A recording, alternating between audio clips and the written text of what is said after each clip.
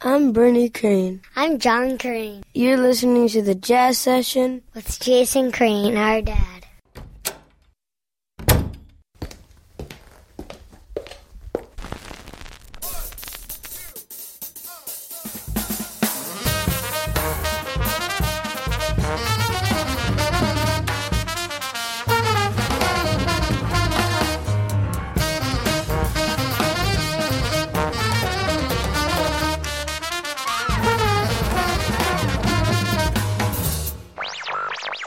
Lesson 1. Basic Hip. Welcome to the Jazz Session. I'm Jason Crane. The Jazz Session is sponsored by Matt Rock, Murat Verdi, and Nicholas Payton. This is episode 392 for August the 2nd. Yeah, let's say it's August the 2nd, 2012. I'm here in State College, Pennsylvania, taking a little break from the Jazz or Bust tour to spend some time with my two sons. I'll be back on the road toward the end of August, Labor Day weekend to be exact, when I'll start off at the Detroit Jazz Festival and then continue on part 2 of the tour, heading west. Meanwhile, though, I'm going to be bringing you the shows that I recorded on part 1 of the tour, and in fact, there are so many of those that they will extend even into the second part of the tour by a few weeks, because I interviewed quite a few people when I was out on the road. Today's guest is the trumpeter John Derth, one of the mainstays of the Charlottesville, Virginia community, and a mainstay of the New York scene before that. Thanks to the Respect Sextet for the theme music to this show. They're online at respectsextet.com. Thanks to Dave Rabel for the show's logo and Rob Grundle for the Jazz or Bust logo. You can follow me on Twitter at Jason D. Crane. You can also join the show's mailing list at thejazzsession.com. Just click on Mailing List at the top of the page. You can, of course, subscribe to the Jazz Session in iTunes or using an RSS reader, and all the links to do that are at thejazzsession.com. You can also support the show in a couple different ways. You can become a recurring member of the show with a monthly or yearly donation via thejazzsession.com/join, or you can make a one-time donation to the Jazz or Bust tour at thejazzsession.com/tour. While I am on the road, I'm posting daily tour diaries at jasoncrane.org, where you'll also find my poetry. While I'm in Pennsylvania, since not as much is happening that is interesting to you, I'm just posting the occasional Pennsylvania diary, but there are diaries from every day of the first part of the tour that you might want to catch up with, and also lots of poems that I wrote while I was on the road. And of course, once the tour starts again at the Detroit Jazz Festival in the end of August, I'll be posting daily tour diaries again. As I mentioned, today's guest is John Derth. He has had the same gig at a place called Miller's in Charlottesville, Virginia, for more years than anyone is actually sure of, but it's something like 25 or 30. He plays Thursday nights there. He's played with many of the heavyweight names in jazz, and I think many people would agree that he is himself one of the heavyweight names in jazz. He's also an educator and a composer. We'll hear some music from John Derth and then my conversation recorded with him in Charlottesville, Virginia, at the University of Virginia, thanks to my friend John Mason.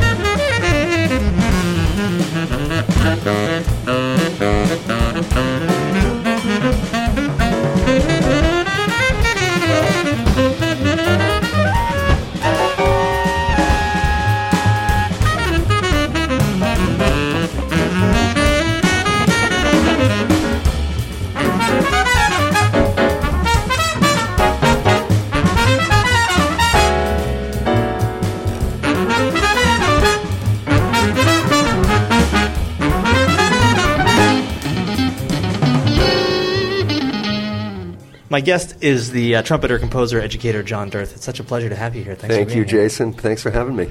So I was really happy to get a chance to see you in your natural habitat last night at Miller's here in Charlottesville, a place I've never been to Charlottesville before yesterday and never been to Miller's. And I was really impressed by the hang and by the caliber of the musicians. Well, thank you. It seems like you have a wealth of talent to draw on here in the There area. is a huge amount of talent in Central Virginia. Great players, schools that produce really serious students, and not everybody who plays seriously is a student in a school either. Somehow a lot of great players have gravitated here. I just think that's probably true. You probably know this better than me, all over the country. You know, there are just all these pockets of players, places where people have gone. But, you know, Virginia is rich in a musical heritage. You know, Jefferson lived here in Charlottesville and was huge on music. Ella Fitzgerald's from Newport News, and there are just many, many musicians who've been from here. I don't know if you know Big Nick Nicholas, Sure. You know, who was a mentor to Train, and I just have been reading about him a little bit in Miles Davis's autobiography, which I'm reading again for a course I'm teaching. And he lived in Charlottesville. Oh, I didn't know for that. many years and played here at a place called the Hilltop Lounge, I think up on Pantops Mountain. And there were people, there was a regional band, I think in the 20s, Samson's Happy Pals, that was recorded, you know, they made records and they were from this town. And there was Ralph Sampson was a basketball star here, and he was a descendant of Edgar Sampson, who had that group. And Sonny Sampson taught music at Albemarle High School and taught Carter Beauford, who plays drums in the Dave Matthews Band quite famously now, and is an old friend and played with us at Miller's a lot over the years, and Leroy Moore, who was the tenor player in Dave's band and tragically died a couple of years back. So, well, I'm interested. I mean, you mentioned that people gravitate here. You, like me, are from Massachusetts originally and spent quite a bit of time in the New York scene playing with, I mean, many of the greatest names I was everyone would know. lucky to do that. That's true. And now we're here in Charlottesville, and there has to be, I imagine, some fairly interesting story that links the New York loft scene and Charlottesville, Virginia. Talk about how that happened. Well, I did I was going to school up in Cambridge, Mass. There's a drummer who lives around here, and actually would be a wonderful person for you to interview, Robert Jospe. He's actually coming in at 1. Oh, is he really? He's amazing. Anyway, Joss and I are old friends. We were best friends in high school, and we've been playing together ever since. He's a great drummer, and I was going to school in Cambridge, and he was going to school in New York. We both quit college, and I started coming down to New York a lot to his loft. He had a beautiful scene over in the meat market on 13th Street and 9th Avenue, and people used to call it the clubhouse. All these tremendous musicians used to go there. The Brecker brothers went there. Richie Byrack I met there. Bob Moses. Even Elvin Jones was a friend of Joss's and used to show up there very rarely, but he did show up there. And I was there one day in the early 70s and just realized, I heard Dave Liebman and Mike Brecker in one day at that loft jamming with Joss.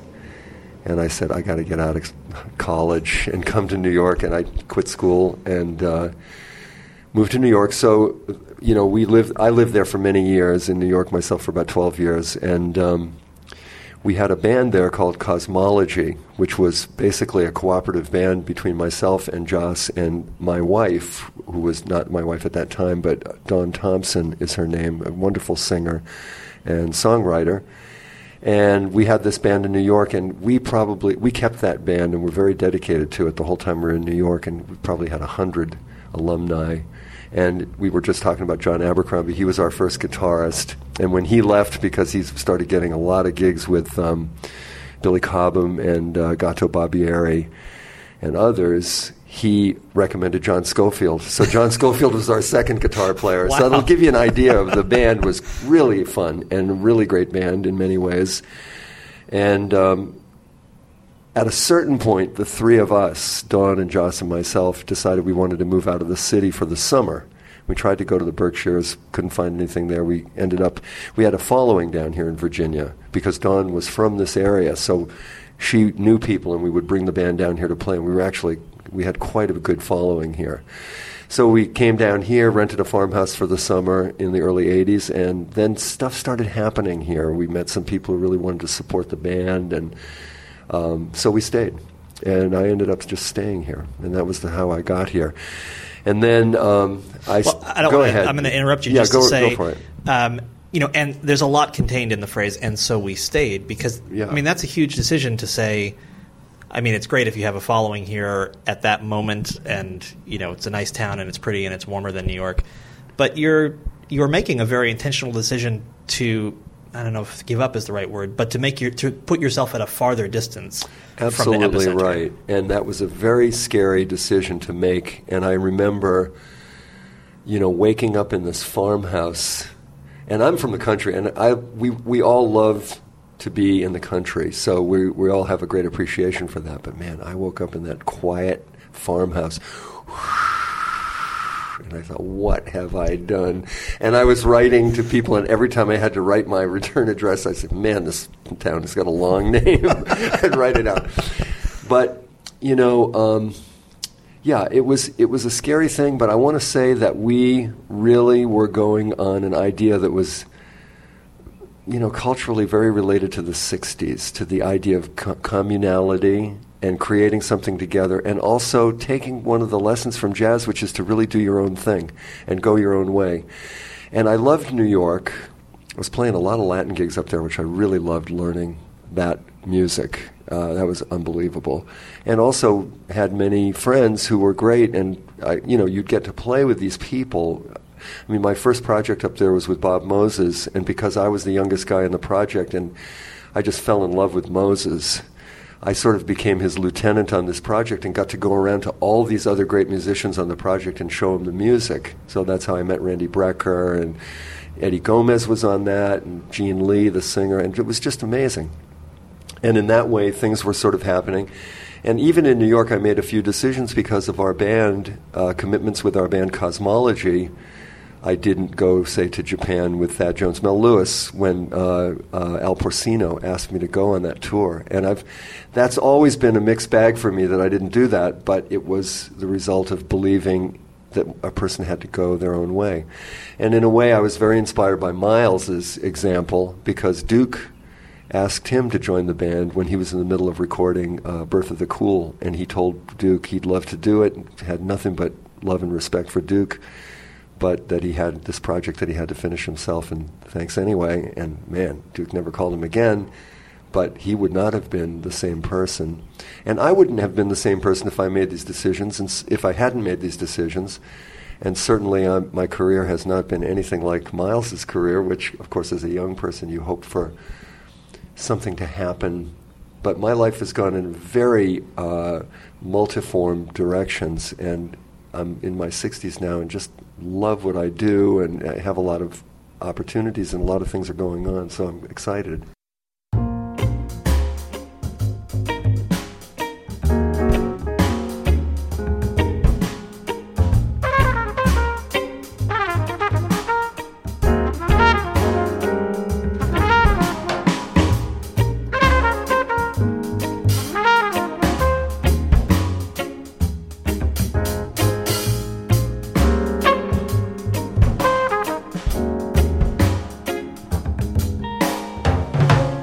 Got off the job today, took off a different way, got home and knew what we were no longer buying into.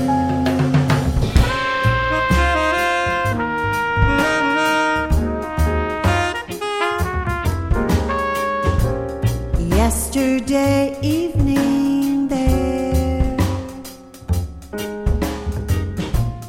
caught in the TV glare, we saw ourselves changing our point of view. Well, I was before I came to Charlottesville, I was in another place I'd never been, in Richmond, which also has just a really astonishing music scene, particularly for the size that it is. And I was talking yesterday morning to the drummer Scott Clark, and he recounted to me something Howard Curtis, someone with whom you've also played, of course. Of course. Something that Howard said. Howard said you kind of come to this point in your life where either you have to go where the scene is or you have to stay where you are and make your own scene. And that's really right. That sounds like exactly what the three of you chose to do here in Charlottesville. We did. We made our own scene in a way. And, not to be... I mean, it's very kind of hard to talk about one's own effect on a scene, but I know it had an effect on the scene here that these musicians from New York came down, started the band here. And actually, it was kind of funny what happened because we were used to playing with really, the best players. I mean, Rick Laird was our bass player, the guy from Mahavishnu Orchestra for years. We had Kenny Kirkland play with us for a short time. Mike Cochran was a piano player in our band. Armand Donnellian was our piano player. I mean, we just had the best. So we were putting the band together down here and trying to find a guitar player. And we were importing guitar players, young people who we'd sort of audition and import from. We imported a guy from Miami. We imported a guy from Chicago. And we discovered we didn't. In a way, maybe we did discover Tim Reynolds, who's a huge figure in music now because of his association with his own music. He's a creative, dynamic powerhouse of a musician, a very unique, self-taught, basically, amazing guy. And he's got this great association with Dave Matthews. He was working in the toy department of the Kmart. And somebody said, you should check out this guitar player. Oh, sure. The guy working in the toy. And we played with Tim, and we could not believe it, never looked back. He joined the band, and we started realizing, man, you don't have to import people. There's people everywhere. And a guy in Richmond who had been head of the jazz department for years, Doug Richards. Who actually I just interviewed yesterday. Oh my God, amazing! Doug Richards. And said to say hi, by the way. By the way, I mean Doug Richards and I mean our relationship you would have to describe truly as a love relationship. I love the man, and I just anything I can do with him, I'll drop everything to go work with that guy. He's one of the greatest musicians I've ever met. Doesn't really play anything now, but he's, of course, a composer and arranger and just brilliant. And he told me something once that always stuck with me. Because I was talking about making a record, and I think I was even talking about One Bright Glance, maybe. But no, it wasn't that. It was a different record, maybe Miller's or something. I was saying, I'm going to record this record, but I'm a little nervous about doing it because I've just got these cats from Charlottesville, and I'm wondering if I'm shooting myself in the foot, not, calling Mike Richmond or, Eddie Gomez, try to get him on the record or whatever it is. And Doug said, listen, man, there's great musicians everywhere, and it's family. Play with the people in your family like Duke. And he's a scholar of Duke Ellington. He knows more about Duke Ellington than Duke Ellington, probably. And, he said, those cats were in that band, some of them for 50 years, 40 years, and they just did it that way. It wasn't that studio, scene. It's a different scene. And I've sort of gone on that model, and it's been tremendous. When the three of you moved here, were you primarily focusing on also writing a body of music, creating an original body of music? Well, I always wanted to be a composer. And actually I had I was exposed, I grew up with a father who was fanatical about music in a beautiful way. I mean, the guy had incredible ears and taste. He wasn't trained in music, but I'll just give you an example of what a great ear he was. He heard Charlie Parker in the 40s after World War II and fell in love with him immediately, which is not the case with a lot of people who grew up with, New Orleans jazz or swing or whatever it was. Lost a lot of friends over Charlie Parker. Are you kidding? And then he would say to them, because he heard the song Donna Lee, he would say, can't you hear that that's the same song as Back Home Again in Indiana? Nobody told him that. But he could hear it, and he couldn't tell you why. He said, no, it's the same in some way. I don't really know why. To me, that's a huge ear. Yeah. To not have the information that it's based on the same chord progression. And just to arrive at it on your own. Know it and not even know what a chord progression is necessarily. Anyway, I grew up with him listening to a lot of jazz, and we spent a lot of time. And he loved opera and classical music, but I wasn't really bitten with that until I was in high school and exposed to it by a great teacher at the Cambridge School of Western, Joe Schaff, who was a classical violist. And when I heard Bartók's Concerto for Orchestra, I knew I wanted to be a composer. But most of the time, until the 90s, I was just writing jazz. I was writing for small groups or trying to write for big band. I studied in Milford, Massachusetts with a great, great musician named Boots Mazzulli, who'd been in Kenton's band, right? He was in Kenton's band. Yeah, amazing, you know that. And he was quite famous for a minute, but he also lived a very local life. He had a club that brought people in. He brought Duke in, and I got to stand next to Duke Ellington a couple of times in a youth band that Boots had, and we had incredible experiences with Boots. I only knew him for 3 years, and then he tragically died of cancer. But he was my musical father in a way also, and just taught me so much about music, mostly by example. Just chronologically, around what time are we talking about? 64. Okay. I met him when I was 14 in 1964, and we worked for 3 years together. He started the Milford Area Youth Orchestra, which played at the Newport Jazz Festival in 1967, right before he died. Wow. And then we kept the band going for a while. We would play the Globe Jazz Festival. We opened for Duke there one time, and I stood next to Duke Ellington, speechless, backstage for 20 minutes waiting to go on while he listened, and we listened to another band. I can't remember. All I can remember is standing next to this man. But I remember as a young kid seeing Duke Ellington come into one of Boots's gigs. They had rented a huge hall on this lake near Milford, Mass.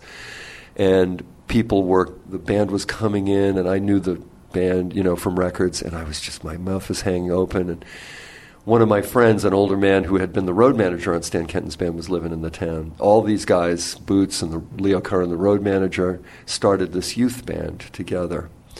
And these guys were walking through, and one guy walked in, and my friend Leo Curran said to this man, "Whatever happened to Johnny Hodges?" And the man said, "Oh, he died," and then walked past. And I was thunderstruck. "What? Johnny Hodges died?"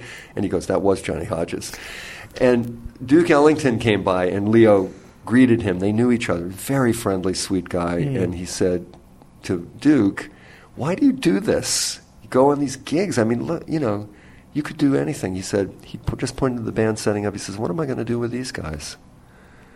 So that was pretty touching and beautiful and really affected me. Another thing that affected me, and this is a lot the way I teach, I got this from Boots, he put an ad in the paper to start this youth band, and there was going to be an audition. So we pull into the parking lot, and there are 54 kids sitting around outside the Sons of Italy hall where the Crystal Room was in the basement, Boots's club. And Boots was a laconic guy, a short Sicilian man, smoked a cigar, and he looked at all these kids, and he says, "You kids all look like you're pretty serious about this. You're all in the band." He didn't even listen to anybody. And then he started rehearsing the band, and he took the older kids and put them in what he called the center band. And he took the little kids and put them in these wings out from the center band. And he wrote, he's a great arranger. He was the kind of man who could sit at his kitchen table and write an arrangement out of his head. And he wrote whole notes and simple parts for these kids to play. So we had this really different sound. It was just created by his generosity. The sound was created. It was a new sound. It wasn't like any big band you ever heard. And what an experience. I mean, I think one of the most difficult things for any educator, and then on the other side of that, for any student, is to feel kind of acknowledged and respected in the process of making music and learning music. It was huge. And it seems like he did that in one fell swoop, made everybody feel like they were worthy and included. Exactly. And it was an incredible feeling. So, and the idea that everybody has something to offer, it's a very democratic idea. And then, but also the idea that somebody in the know would know how to utilize this so it doesn't become mayhem. It's all just so brilliant. And it was not thought out. Boots was not an intellectual, verbal person. He was a visceral guy. And so did watching these examples kind of cement your desire to compose and arrange and create? It did. And he taught me arranging in a very strange way. I mean, he said, "Come up Saturday, I'm going to give you an arranging lesson. Come at 9 in the morning." He taught me from 9 till 5 in the afternoon that day. We just sat at his desk. He sent me out he gave me $2. He said, "Get me a donut and a coffee and get yourself something, come back." And there was no piano.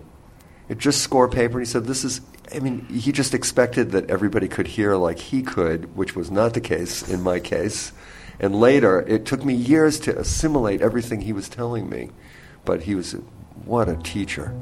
And he gave me a kind of confidence because he liked me and he liked, what I was doing. And he didn't make any secret of that, but he was also very demanding and would tell you if he didn't think you were doing enough, and that was frightening to hear from him. He once told me, "John, you're doing about 75% of what I'm asking you to do here." That's all he said. I felt like I'd been struck. So anyway, he's a great educator, natural.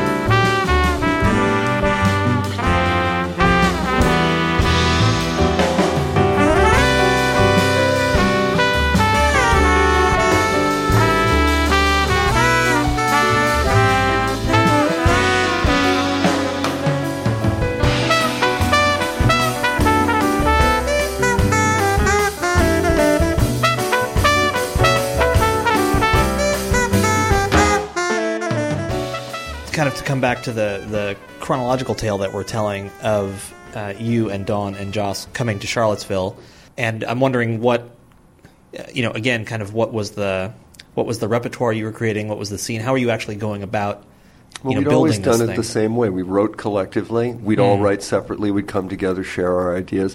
It was very, in a way, wonderful and difficult. It's not easy to do this kind of communal stuff. And we were living communally in New York, helping to raise Dawn's kids, her daughter Daphne, who's my stepdaughter now, because Dawn and I were married, and I met Daphne when she was 6. She's very proud of the fact of her age, so I won't hide that she's in her 40s, and she and I are just best friends, and that was one of the huge experiences of my life, too, to meet Daphne. I was quite young. I mean, I'm only 15 years older than Daphne, so it would be a stretch for me to be her actual biological dad, not impossible. But when I met her, I remember thinking this, and I thought it for years, this is the first normal person I've ever met. I'm going to study normalcy with this person, and I just have learned so much from Daphne, my dear beloved daughter. Just love her. That's great. Yeah. That's great. Which will tell you volumes about my family, and et cetera, without going into it all. Yeah, I'm editing out a lot of my own stories right now. Yeah, I'll bet. That's fantastic. But all unhappy families are different, as we yes, learned. That's right. unhappy in different ways. Yeah. So education has become just a huge part of who you are and what you do, and that also is I think a challenging decision to make, and I'm wondering how you arrived at it, how you decided that actually making it a formal part of your life rather than just... Yeah. Well, I'm going to say it's in my blood because my grandmother was a teacher, truly a teacher almost in a little red schoolhouse. I grew up with a neighbor in Holliston, Massachusetts, a man who was the father of my friends when I was 10, 11, 12 years old, about 12. And he had been my grandmother's student as a boy. And she went to normal school. That's what they called teachers' college in those days, normal school. And he had stories about my grandmother. I loved my father's mother. She's a very gentle, very wise person who was just exuded for me a kind of warmth, and she read to us all the time, and just lovely person. And he would talk about what a great teacher she was and how her discipline consisted of, if the kids were getting unruly, and it didn't happen very often, she used to wear this pince-nez, and she would take off the pince-nez and put it on her desk very deliberately, and they would quail with terror. Those days are gone. Yes, they certainly are. But anyway, and I had an uncle who was a professor of Spanish at Slippery Rock College for many years, and used to go to Mexico every summer and study, do research there and stuff. So anyway, and my dad was, I will say, probably one of the greatest teachers I ever met, and just a natural teacher, just came out of him. He taught me so much about so much. And, also by example, and some not, negative teaching is good too. You can learn. But so then, I think all jazz musicians who are, struggling to make a life in music will have to deal with every aspect of music. You play, you teach yourself, so you're constantly learning new things. I mean, we're all students. We have to learn constantly, or you're just basically dying. And then we write. So I started teaching when I was 19 just to make money. One of my very first students I taught out at the Cambridge School of Western after I graduated from there, and Jane Howard Bloom was a student there, and she was a student of mine, and we butted heads, and we laughed about that years later. We played some gigs together. But so I taught privately. When I came down and I taught in New York in a wonderful setting, Johnny Cologne's East Harlem Music School, which was a summer school. Well, basically, I think it went all year round. We taught in a PS up in the South Bronx, and a lot of guys from the bands, Tito's band and Eddie Palmieri's band. There was a trumpet player who was very famous at that time in New York named Perico, a guy who had a parrot on his shoulder, tremendous trumpet player. He taught there. Sonny Brava. I mean, all these awesome people were teaching in this school, and I taught the trumpet class. And I had a class, the biggest class I ever had was 60 people. It was free to the people who came. And in that large class, I had a man 66 years old and a 6-year-old boy, and everybody in between. And man, you learn something about trying to figure out how to teach some trumpet to 60 people in a room. Sure. And then when I moved down to Charlottesville, I mean, I've been very, very fortunate to become a member of the faculty here at UVA, which happened incrementally. When I first came, the students heard that I was in town, and they called me up. The jazz ensemble here was a student-run organization, and I believe they were doing a concert with Bobby Brookmeyer, who is brutal, by the way, if you know Bobby Brookmeyer, and he's one of my favorite composers. And they were having a lot of trouble with the music, so they asked me if I'd come and help them. I did that. And they said, man, we'd like working with you. We'd like to hire you to be our director. So I became the director. In the 80s, I did that. In the early 90s, Marita McClymans was the chair of the music department. She loved the band. She made it part of the curriculum. So suddenly I'm teaching as a part-time teacher at UVA, and then they decided to expand the role of jazz performance here, and they did I had been doing it for years. They had to do a national search. They got all these people. I think we had about 12 or 13 or 14 candidates for that. And they wanted, I see now that they really were hoping that I would get the job, but they had to be honest about it, and so they kind of wrote the job description. I think it has to be a tall, gray-haired person who plays the trumpet and writes for the band. Otherwise, it's wide open. No. Right, exactly. But they did a lot of interviews, and I think it was fairly serious. It was pretty scary for me. I got the gig, and then over the years, I've probably got the closest thing to tenure that you can have as a part-time, adjunct person, sure. Which is, they call it expectation of continuing employment. And I love teaching here, and particularly I love it because it's not a music conservatory, and these will not mostly, for the most part, unless we really ruin their lives, which we've done a few times, they mostly won't be professional musicians. And my idea here is keep this music for your whole life, because it saves your life, it helps people around you, it helps create community, and if you're a diplomat or a lawyer and you can play the blues, you're bound to be more in tune with human things than the person who doesn't know that. And, it definitely creates bridges to other cultures, and it's just an awesome thing. Plus, don't get me started on my theories about music and health, but I really think that music is one of the most health-producing human activities. I always say jazz is my health insurance. I gave a talk to the medical school once, and they said, we need a title. I said, jazz as health insurance, which is very ironic when you look at the history of jazz. But in a way it is. I mean, I'm really convinced. I'm a huge, fan of Mozart. I can't say I'm really a student of anything because I don't look at it that way, but I listen to the music and study the music. And I think Mozart survived his really difficult childhood, where they traipsed him all over Europe. They dragged him everywhere in Europe in these cold castles. He was a kind of a sickly kid because he had all this music going on inside of him. And you know how you feel when you have a great tune in your head, or you're loving what you do. Like somebody asked Duke Ellington, what's your favorite tune that you ever wrote? And he said, the one I'm working on now. And I think Mozart was always composing in his head. I mean, we know this about him. I think it really is health producing. There's no, I mean, just from my own experience, I told you before we were on the air that I've moved. It's either 35 or 36 times, I can't remember, and been in a lot of weird situations, usually been poor, and there's absolutely no way I would have survived the life that I have had without, and my life in many ways has been, I mean, it's still been a first world life, so, it's been greatly more privileged, and Sure. I'm white and male. Yes. But even so, there's no way I would be even sitting here without music, because music was kind of it's not just a refuge, but it is that, but it is also the thing. When I was talking to Doug, I said, when I know that I need like an infusion of joy, for example, I know I can put on a Stevie Wonder tune. Exactly. And it right. it changes the day. It just switches Changes the whole day everything around. inside yourself. Yeah. I remember walking out of a store downtown in Charlottesville one time, and it was a store that sold Innisfree. They sold all this craft work from third world countries. It's a beautiful store. And she was always playing different music, and she had been playing a compilation of some South American music that did really beautiful music. And I walked outside, and I had this last tune in my head that had been playing on the CD, this groove, just this, eternal groove. It's like being at the side of a river or something. It's just going forever, the Colorado River, this groove.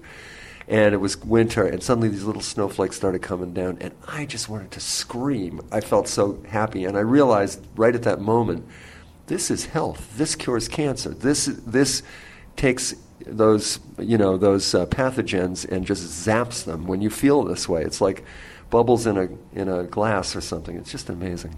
I agree with you.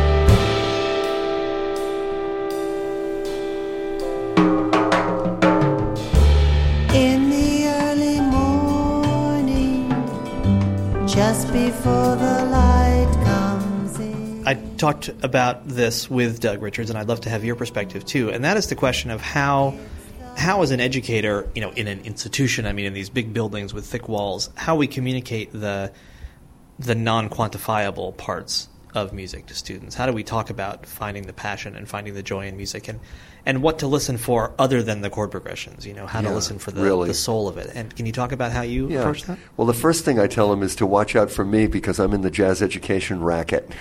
And it's a racket. And if you want to know about jazz, you don't learn it in a school. You learn it from the music, period, and you study the lives of the people a little bit, really try to get close to those lives. I know when I learned about this music from my father, we were nuts about it. We'd sit and play drums to the records, drum brushes on a tray. I grew up with that. We'd go out in the woods. He'd start talking about some Billie Holiday thing and say, Ben Webster's solo on this is so incredible. He'd say, he'd sing the solo. That's another huge thing. Sing all the music. That's huge. That's why what Robert Joss is doing is so important for people. This learn to groove thing it's all about drumming, rhythm, and singing. And if you can play your instrument up one side and down the other. If you can't do those things, you're not in it. And why is that? Say more. Well, that's the essence of music. Music is time and pitch. And they say time is king, sound is queen. So it's rhythm. And listen, I'll just put out my definition of rhythm right here on your interview. I'm proud of this. I came up with this teaching middle school. When I first moved here, I taught in 5 schools. I taught at the Tandem School. It was a middle school and a high school. I taught at St. Anne's Belfield, a high school. I taught at JMU, VCU, and UVA. And I went because I was trying to survive and trying to make sense out of my life. And talking to my middle school students, I came up with this one day. What is rhythm? We were trying to tell me. They'd talk about the heartbeat, the pulse, blah, blah, blah. I said, yeah, but what about the trumpet player in the Beethoven symphony that's counting? 99, 2, 3, 4, 100, 2, 3, 4, 1, 2, pa-pa. And he's just got to play that just at the right moment. Isn't that pa-pa? That's all about rhythm and all that silence leading up to it. And I said, rhythm is the frequency and duration of events. Simply put, when stuff happens and how long it lasts. And that's rhythm. And on that definition, there is nothing in the known universe that isn't rhythmic in nature. So rhythm is it. Everything is rhythm. When people start to realize that, people can't move. They can't move their butts, or they can't move their feet. I had to learn to move my feet and clap the clave to be in a Latin band, and I had to sit in my apartment, white man that I am, and learn to do it like riding a bicycle so I wouldn't get fired from my first Latin gig. Because you have to stand in the back and sway with the guys and move your feet right and clap the clave, and I wasn't coordinated enough to do it. Because I had never been exposed to it. And being exposed to that, I realized that when you learn these basic musicianship things, you change your neurology. Your whole being is a different person. And I realized that about practicing the trumpet. Anything you can't do, play augmented chords in this configuration in all 12 keys at a really fast tempo. If you can't do that, and then you practice it, and now in 2 weeks you can do it, you're a different guy. It's a different human being. That's why music is so transformative and so amazing. So I try to tune kids into this. I also say, I have a speech I give them. I say, the basic posture of a student, and we are all students, is to be defensive. Because the test is Tuesday, can I go to the bathroom? Did you practice? Et cetera, et cetera. The problem with being defensive is it tends to make you want to show your strength and sweep your weaknesses under the rug. But you'll never grow if you sweep your weaknesses under the rug. I've been doing this my whole life, dragging these weaknesses, kicking and screaming out from under the rug so that I can improve something, or I'm being confronted to do that by something in my life, whether it's musical or not. But then you listen to Miles, and you hear his mistakes, and you realize an artist is never defensive. An artist lets it all hang out. An artist says, so what? An artist says even more profane things that we won't necessarily repeat. But read Miles' autobiography. I mean, he's got a great rap on the critics. And it ends when, read it. It's awesome. We don't have to say it on the podcast. So I go there. Then I say, you got to listen. We make them come and listen. We make them play, even if they don't feel like they can play. One of my great joys in teaching is to teach classical musicians improvising, because they already play their instruments so well and they think they can't do it. And it's just like a bubble. It's like a membrane away from being able to just go, wow, I can do this. But before they do it, they're terrified. And music is amazing that way. It's the one thing that will never hurt you. You'll never break it, unless you're playing with Charles Mingus and you piss him off. You'll never break your arm playing music, but you feel fear that is akin to the fear that you feel jumping out of an airplane. Sure. Bodily harm. What's that all about? It just shows how deep music is. Another thing you learn is it's hard to teach. Okay, you got to stop me at a certain point, because I will go on about this, but I got very moved in the middle school and the tandem school when I saw the art room, and I saw the kids parading through the art room, making things, doing things, ruining the materials, having fun, taking something home to their parents. Look what I made. Then you go to the music room. Here's your second clarinet part, sweetie. Don't screw it up. Why shouldn't we learn the language of music? In Mozart's day, everybody knew how to compose. They knew theory. They knew what it was all about. Classical musicians used to improvise. Mozart, Beethoven, and Bach were best known as improvisers in their day. They were famous for that. What happened? Well, that's a theory. There's a man in this town, Stephen Nachmanovich, a brilliant man, who wrote a book called Free Play. And he has a theory about why improvisation went out of classical music. He thinks it has to do with specialization and the Industrial Revolution. Could be. Or recording, and then people learned the cadenza from Fitz Chrysler, and nobody improvised the cadenza anymore. But, and I'll just, if I can break in for 1 second to say, regular listeners to this show will be groaning already because they know what's coming. But I say probably about every 4 episodes that I think all kids start out knowing how to improvise, because you have no choice when you have no technical language on your instrument. It's the same as talking. In any conversation, this is what we're having right now, we're improvising. We are following 1,000 rules that we learned. Sure. And we are not thinking of one of them. And then in at least certainly in my experience, and I think in many other people's, in the realm of music, you're then taught that, well, this is exactly how you do it. Exactly. And then if you're lucky, maybe you get to reconnect with what you had as a child later in your life. And I think most people probably aren't that lucky. But, I mean, I really do think it's not a new skill. It's a remembrance of what you had originally. Well, you know, the verb educate, I think it's educate, the Latin verb. I learned this from a movie, not to sound so erudite, from The Prime of Miss Jean Brodie, great movie. Yeah, and she says, it means to lead out. In other words, your knowledge is already innate. Education is you bring it out. And in music, that's what it is. That's what I say. Teach little kids the language of music, intervals, chords, scales. Create, have fun. And I've also found that if you start kids off at right around 10, 11, 12 years old in music theory, they take to it like ducks to water. If you wait till after puberty, it becomes harder and harder. And then when people are older, it's really hard to teach theory to adults, by and large. Well, it's just like if you move overseas with young kids, your young kids are going to learn whatever language it is it's long open. before you do. It's right? open. But I think part of the reason why it's hard for older people to learn the language of music is because we mystify music and we think it's such a heavy and innate thing. It's almost like sex. And honestly, Boots, in my very first lesson, I won't give you the very raw language that he gave this to me in. There's no FCC guide about podcasts, so feel free to just say what he actually said. I'm not going to say it because it's just too embarrassing. Okay. It embarrassed me at the time, and it is embarrassing. I tell it one-on-one to some of my students. But basically, he asked me in a very crude way if I had hit puberty yet. And I said, yes. And he said, that's how you play your horn. Do you know what I'm talking about? I was like, what are you talking about? But I really got the message. It's sexual. It's visceral. He said, hunger. Do you know what I'm talking about? Yeah.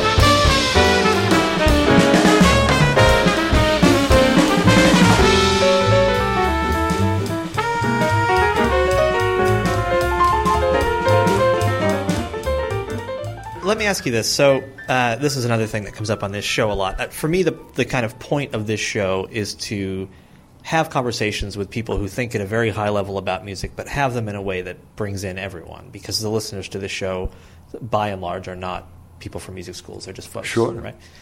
They are people like me.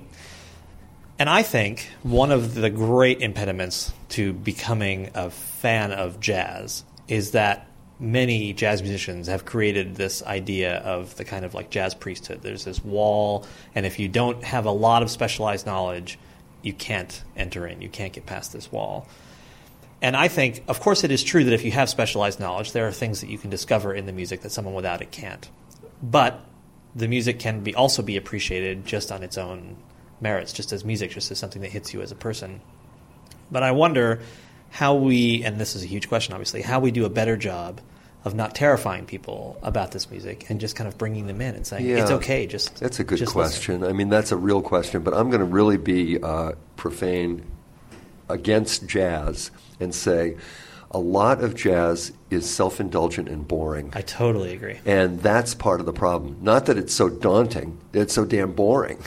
And if you don't know what's going on, you can sit there and just think, what? I mean, Chris Rock did a great routine on jazz, going to a jazz club, hating the music, watching the musicians, and then he said this, I'll never forget. He goes, and then what's that thing when they look at each other and they laugh? What's that all about? But, of course, that's what they do. And actually, I saw Paul Bley's trio at the Blue Note at the Birdland years ago, and there were 200 people there, and they played only free music. Gary Peacock, Paul Motion, and Paul Bley only free music, which is one of the most self-indulgent and boring kinds of music potentially that you could ever want to hear. Every piece they played was probably between 4 and 6 minutes long. They never started with any discussion or any count or anything. They just look at each other. They'd end on a dime. It sounded composed, and they'd laugh after every tune. They'd laugh.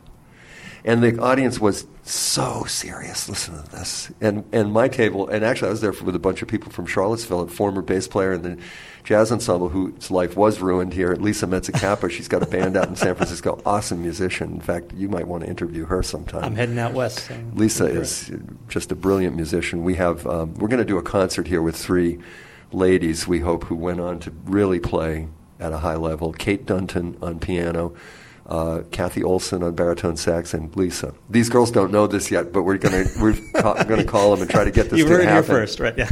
You've heard it here first. But anyway, she was there, and she had gotten us all in. She was writing for a Staten Island newspaper after she graduated at that point. A bunch of musicians were at the table, and we were all laughing, too, because the music was so lighthearted and brilliant. You couldn't help but laugh. And Paul Bley walked straight over to our table after he got off the bandstand because he could feel there was energy. Everybody else was just looking at this like this was, Stonehenge or something, and very serious. But anyway, so your question. So what do? Okay, one thing you do is, I love to talk to lay people about listening to jazz and what to listen for, because that's how I grew up with my dad. He was always teaching me how to listen. And I found that people, once you just tell them, listen to the bass, listen to the rhythm section, listen to how they play together, listen to the form, listen for structure, these are the things that are going on. Those are the priesthood things, but they're not that difficult. People can get tuned into that. The other thing is, the jazz music itself has a kind of elitism about it that I've never cared for, and a lot of younger, I'm 62, but I call myself a younger musician, and I think of myself as a young person still, actually. But a lot of people in my generation and even younger, although there are some really young players who are very conservative at this point about jazz, no question about that either. But people in my generation, especially in the 60s, we fell in love with rock. We fell in love with Stevie Wonder. We fell in love with the Beatles. We fell in love with Jimi Hendrix. And then we listened to classical music, and we realized this music is all the same. At the highest level, it's all the same. It's just brilliant music. It's just, they have a joke, improvised music, you don't know what it is until you've done it, and composed music is, you can't do it until you know what it is. But it's really two sides of the same coin, it's really... So anyway, I think a lot of it comes back to singing. If you want, first of all, be merciful as a jazz artist. Try to play, I don't like the idea of trying to make jazz palatable by playing rock tunes all the time. I heard Jason Moran on NPR, and people called and he says, yes, we do. It gets so old, and it's so, in a way, self-serving. It's so obviously self-serving. And there's that, we love Herbie Hancock and what he did, but no jazz musician's going to say, all I want to do is play Watermelon Man. We get so sick of playing Watermelon Man or playing these little funk tunes that, I recognize that. On the other hand, don't play obscure crap forever, Just try to make a statement. Try to understand what art is. It's all about proportionality. It's about communication. It's also about expression, so there's a certain forbidding quality to it. Also, because you have to be honest and express. That's not for everybody. You also have to recognize that art is not easy. Art is not what we see. Art is not what's called art a lot of times. Jazz is not what's called jazz a lot of times. And the truth of it is, it takes the mass of people 30 to 50 years to catch up with an innovation in an art form. Witness, Van Gogh. Witness Beethoven. There's a wonderful book, Nicholas Slonimsky, The Lexicon of Musical Invective. All the bad reviews that the masterworks got. Beethoven's Fifth Symphony. This sucks. He's ruining music. He's killing music. They call Coltrane the anti-swing. Right. He couldn't play the blues. He couldn't play a ballad. So he made Coltrane plays the blues and Coltrane ballads. But I think what it comes down to more than anything is teaching people how to move their bodies and break out of that tension and that politeness that we have. I had a wonderful music teacher at Harvard, Louise Voskirchen, who taught our harmony class, and she's teaching us figured bass and all this classical stuff. She's a concert pianist, went to school with Bernstein. She said something to us one day that I will never forget. You know what's wrong with you boys? You're too polite. That was amazing. And she was the one who actually encouraged me to quit school because she knew that I wasn't loving school. And at the end of one of our semesters, we all had to write a piece. And one of the kids in the class, Tony Ackerman, wrote this piece. And there was a 16-bar trumpet solo with chord changes. So we're up playing the piece, and I start blowing on those chord changes. And she comes running up to the front of the room and stopped the music. And she says, show me that on the music where that is that you're playing, that you just played. I said, well, it's these chord changes. She'd never seen chord changes written out on a piece of music. Wow. I gave her 20 records to listen to. She loved Herbie Hancock, Art Tatum. She'd never heard this stuff in 1969 or 70 or whatever this was. That's how divided the world was back in that day. And she said, man, if you can do this, she didn't say man. She said, you're not happy in school. You should leave school. She said, you need a manager? She was very impressed with it, sweet of her. But she had, I had struggled in her classes, finding the time to sit and work on figured bass for hours a day. I was trying to practice some trumpet and play some jazz. So anyway, I think singing and moving your body and not being too polite and just getting into the music, go there. And listen, I'll tell you one other thing. I mean, this goes on, but I will tell you I had a huge experience of this when I was 15, 16 years old. I joined the union when I was 14, started doing gigs, and that was great for me. And I was with older musicians all the time. And my great loves in music at that point were Charlie Parker and Miles Davis. I loved them. Cass was saying, John, you got to increase your knowledge of music and get into Coltrane and Ornette Coleman. I could not stand Coltrane. I would literally pick the needle up off the record and move it over the Coltrane solo and get to the next solo on the Miles Davis record. Cannonball, I loved. Red Garland, great. Miles, Coltrane, couldn't stand this guy. One night, I'm sitting in my house listening to, I think, Milestones.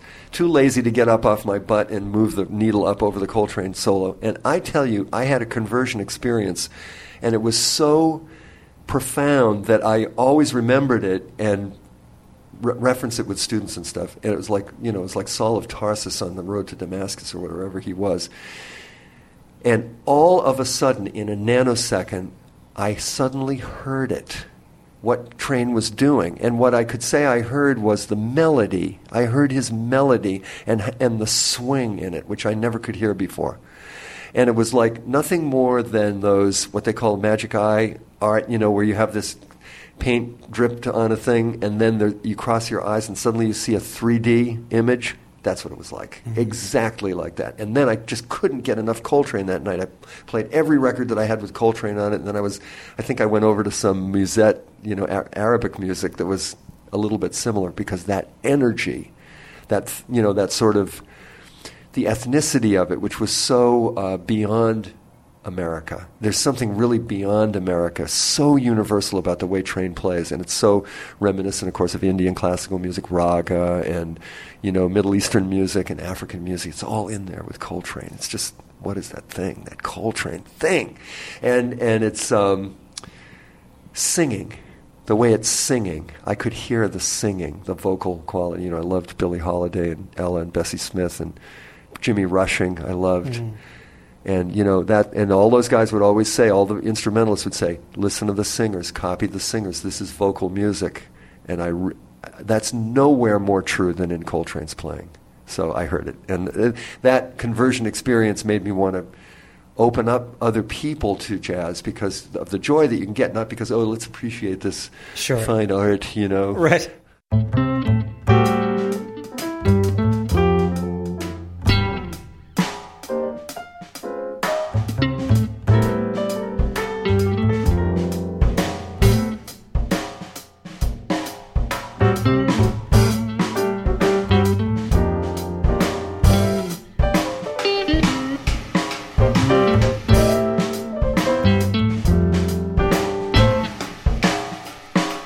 Turn your clocks around.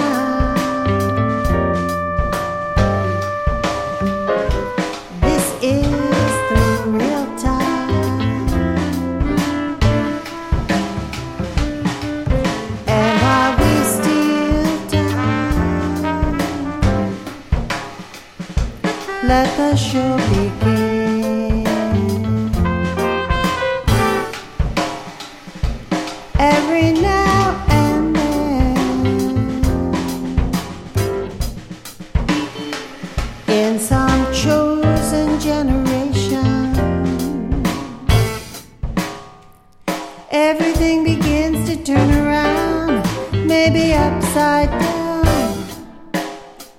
depending on your view of it. Won't you listen to me? Won't you turn that phone? You mentioned earlier in the interview that through about the 90s you were primarily writing for small groups, and I know you've written some very large works I in got recent to write years. finally. Yeah. Will you talk about that? About that Yeah, I'd experience? love to. I always wanted to write opera, which I have never done, and I'm determined that before I kick the bucket, I'm going to write opera. I hope. I had a little taste of that because I got a commission a couple of years ago. There's a group at Roanoke College called Kandinsky Trio, and they have really been. They've put me on my own personal map as a composer because they commissioned music from me and they actually played the music and actually wanted to learn. And when I hear classical music in my head, I hear jazz phrasing. I don't hear jazzy music for classical music. I just hear the phrasing that I grew up with. Sure. And why shouldn't classical musicians be able to play this? And you know what? They will. In 20 or 30 years, when enough classical musicians have listened to Bird and Coltrane, there will be no question. You can just say, a la train. You can say, swing ma non troppo, swing but not too much. But nowadays, what I write sounds pretty corny and cranky. It's what do I want to say? It's awkward for them.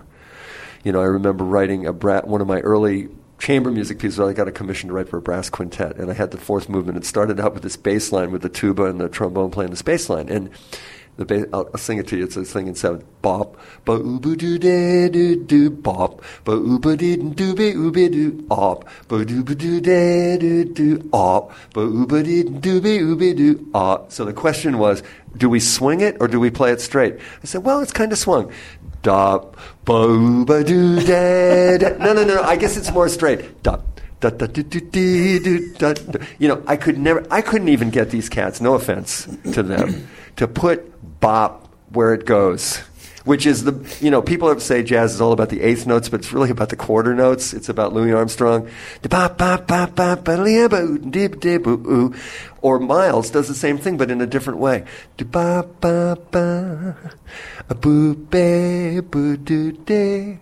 It's different.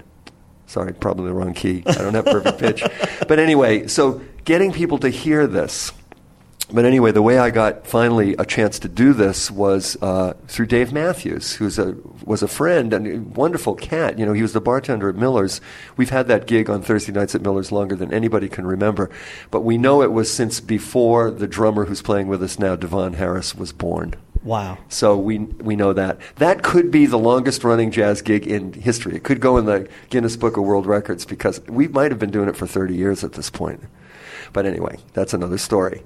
But Dave was the bartender, and actually I didn't really have that much to do with him, except he heard our music all the time, and he used Carter and Leroy, who he heard at Miller's, for years before he had his own band. We were playing down there and drinking down there and having a blast playing. And so at a certain point, somebody wanted Dave to do a gig with the Richmond Symphony. And I was put forward as the person to arrange this stuff, and I'd never arranged for that size project. And they asked me to do it more than a year before the project was due, and I said, can you give me a couple of months to give you an answer on this?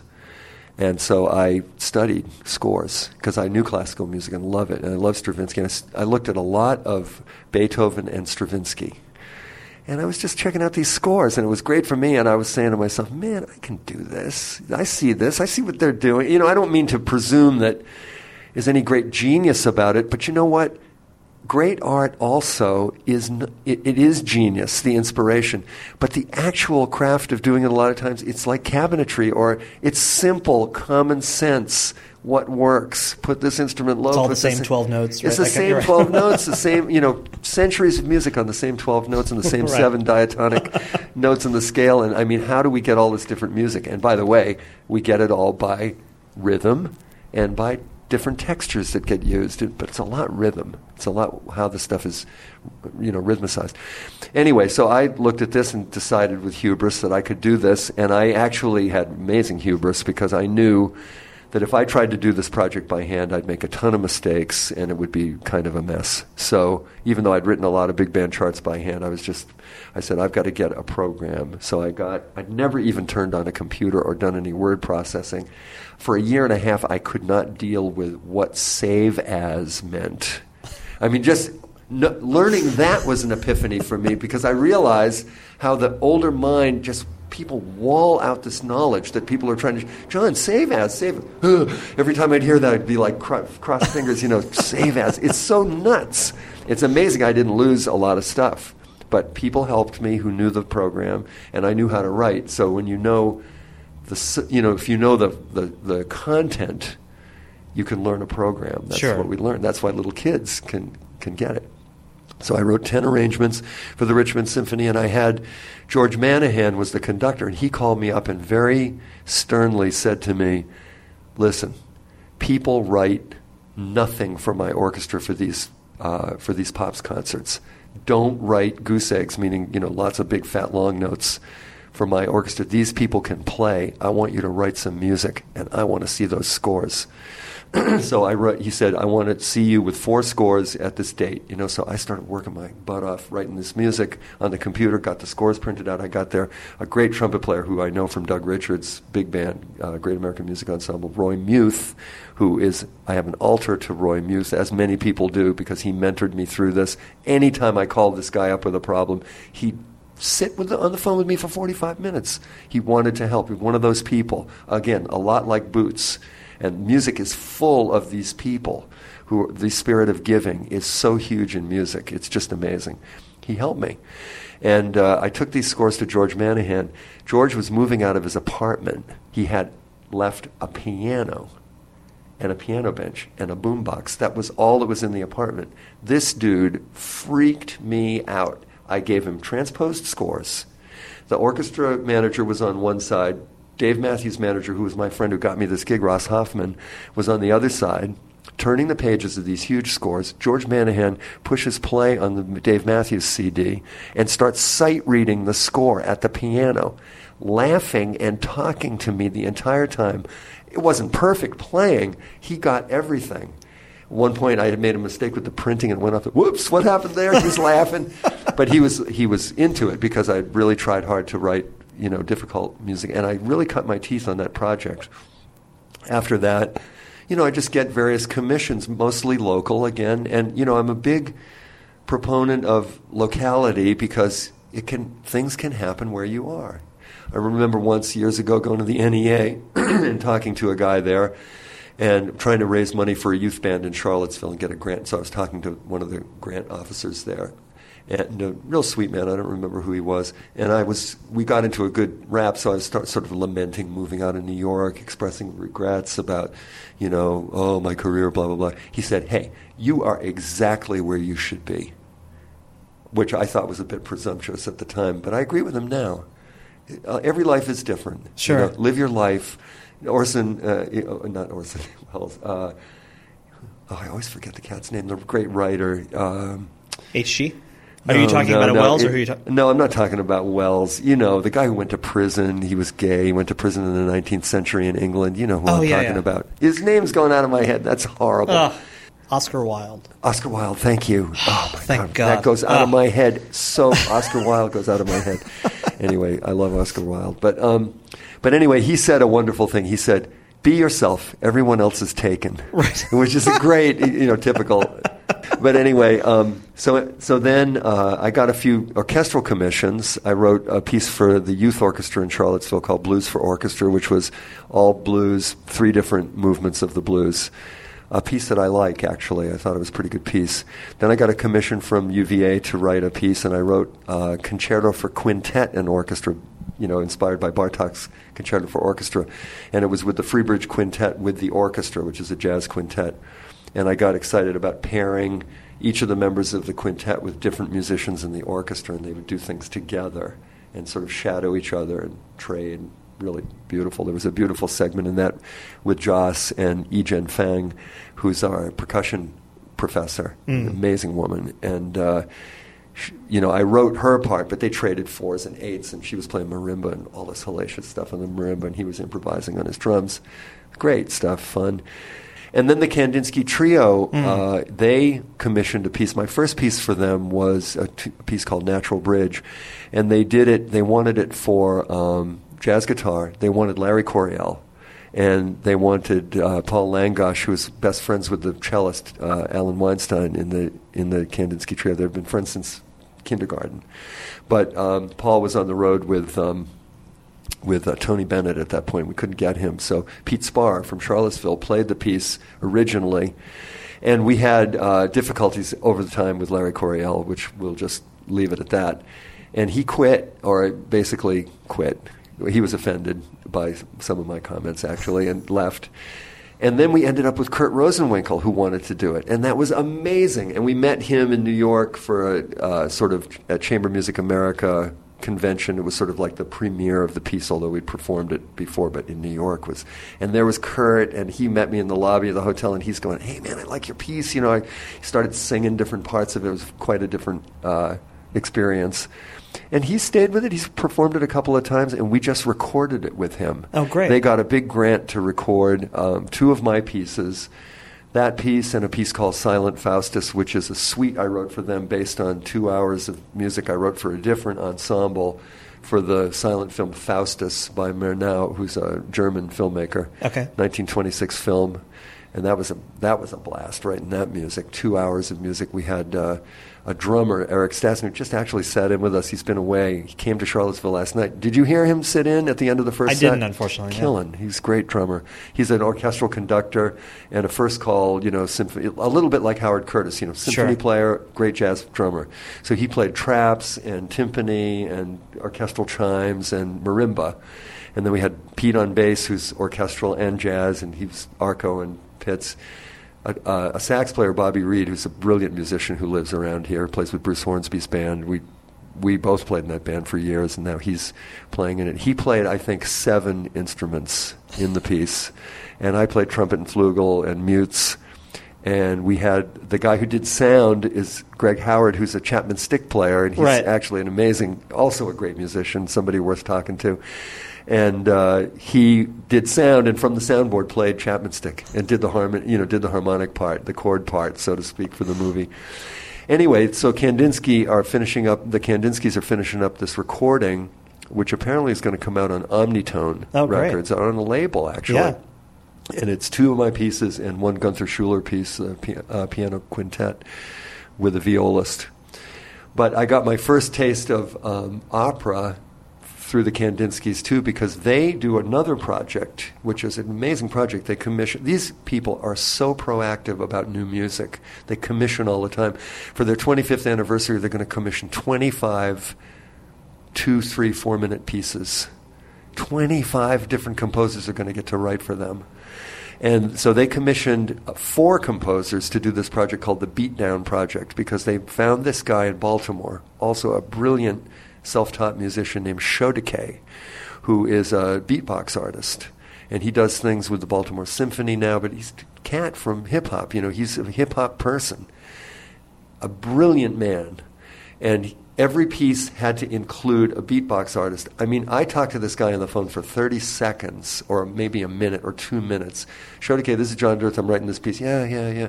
I said, listen, I'm thinking this, I'm thinking that. It might be this kind of a groove. We started singing back to each other little grooves, and in 30 seconds I know this cat could do anything.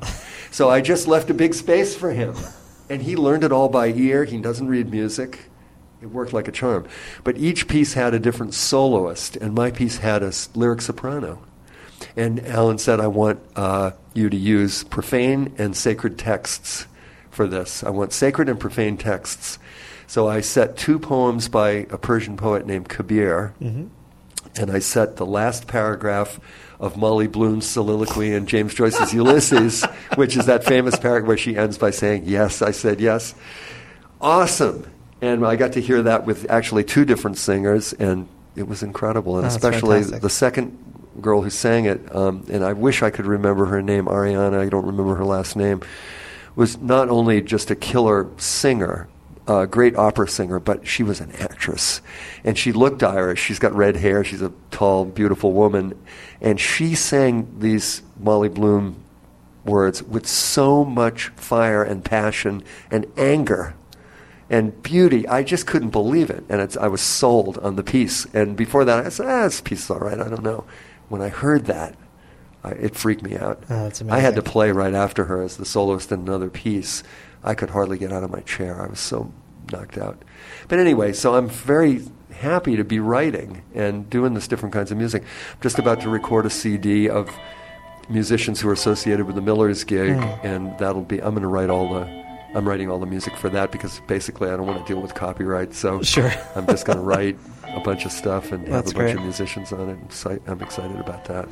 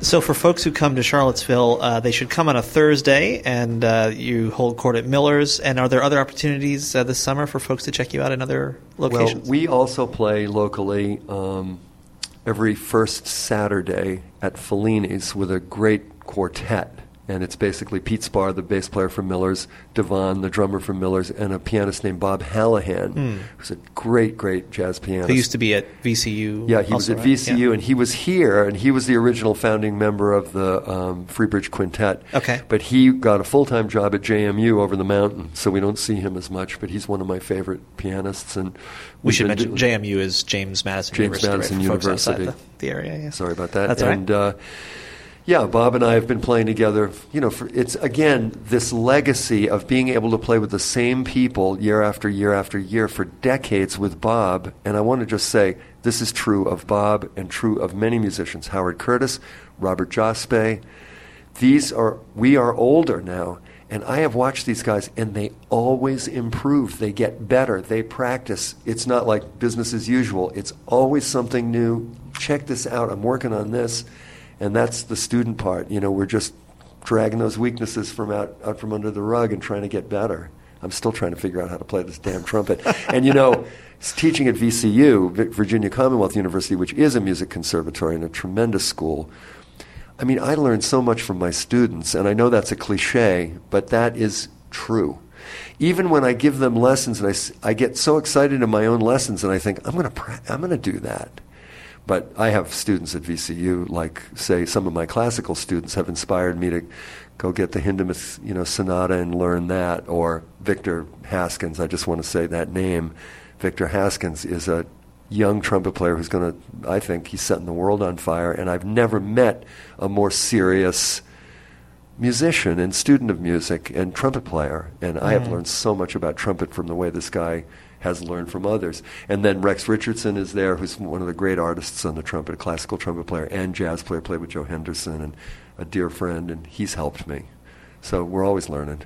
My guest is the trumpeter, the composer, educator, John Dirth. Oh, I did think of one thing I wanted to ask you, which is about your last name. What's the Dirth, etymology okay. of your last name? All right, I'll tell you what So it we is. should tell people it's spelled D''Earth. Earth, Yeah. yeah, like the planet.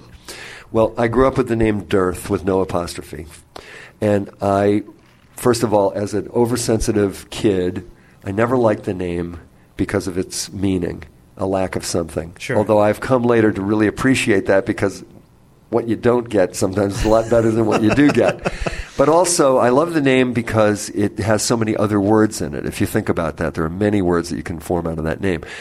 Well, that name, though, was a changed name. The original name from England was Death or Death. And it was always changed because nobody wanted to be Mr. Death. Right. You know, John Death. I mean, my mother once gave me a birthday present, a gravestone rubbing that a friend of hers had done of an ancestor of mine in Massachusetts, John Death. Maybe it was Death. But anyway. Well, when you start your metal band, though, that's going to be perfect. Perfect, right. And in fact, one of my friends, Glenn Wilson, who's another amazing musician, lives in the Midwest now, baritone player. I mean, he's one of the great musicians on the planet. We started the gig with Bruce Hornsby together, and then Bobby Reed replaced Glenn on saxophone. Glenn used to call, he said, "Hey, you're in Bruce Hornsby's band, you're a rock star now, you need a new name, Jimmy Death." And he would always call me Jimmy Death.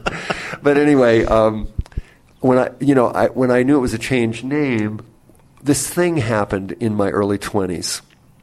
I don't know what happened. Somebody either wrote me a check with the apostrophe or it ended up on some Latin record with an apostrophe. I don't really remember how it happened, but when I saw that apostrophe, I said, I'm going to change my name to that and be Dearth with an apostrophe.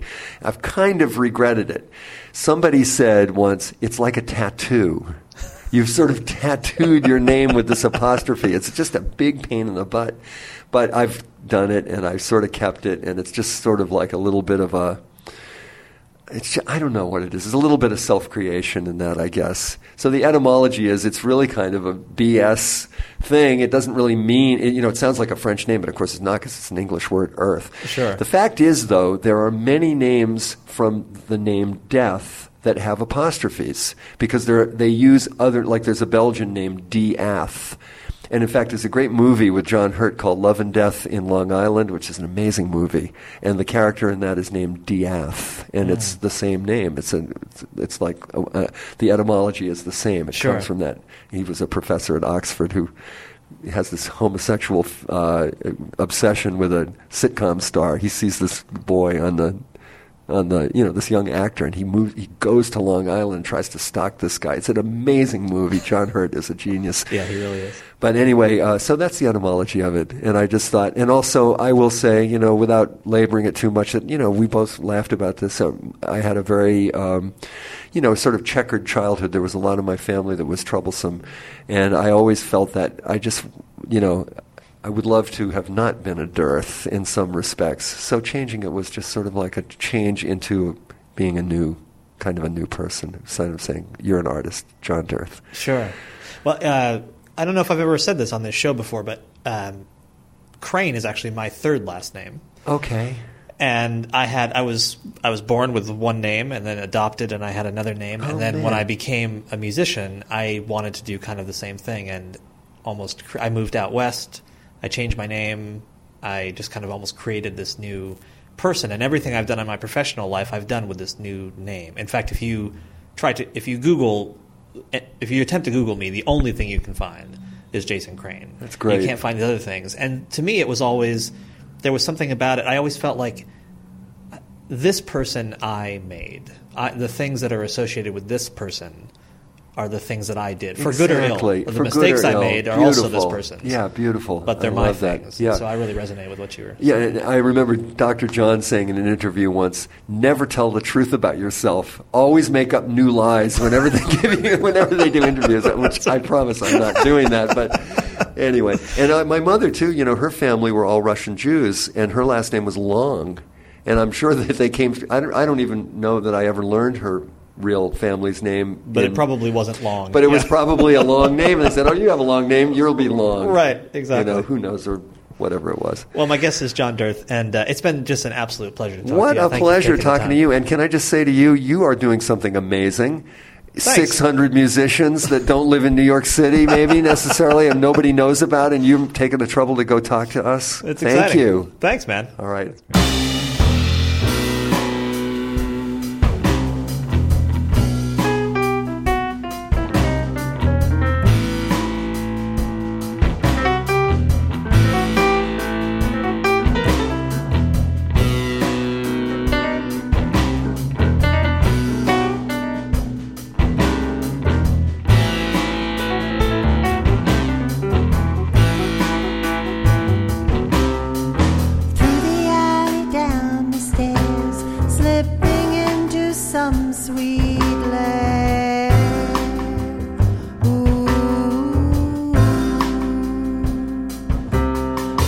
then lights blur through a screen, shadows hide a glistening.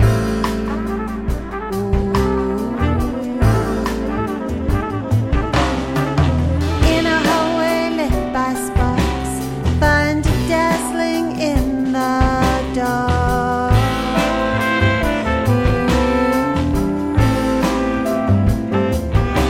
What was clear now in mist, smoke and mirrors bind their trace.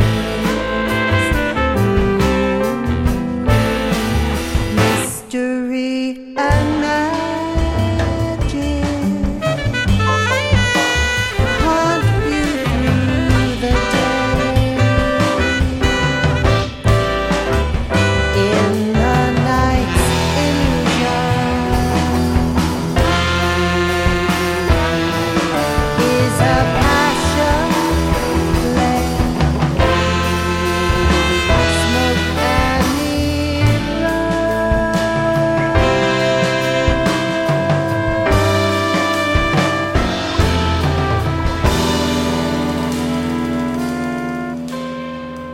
That's music from John Dirth, recorded in Charlottesville, Virginia, at the University of Virginia. Thanks again to John Mason for setting that up. I'm Jason Crane. This is the Jazz Session, presented by Matt Rock, Murat Verdi, and Nicholas Payton. Please do become a member at thejazzsession.com/join, or support the tour at thejazzsession.com/tour. You can follow me on Twitter at Jason D. Crane. You can join the mailing list at thejazzsession.com. Check jasoncrane.org for tour diaries and poetry, and then get out there and support live jazz whenever and wherever you can. And come back next time for another conversation about jazz on the Jazz Session.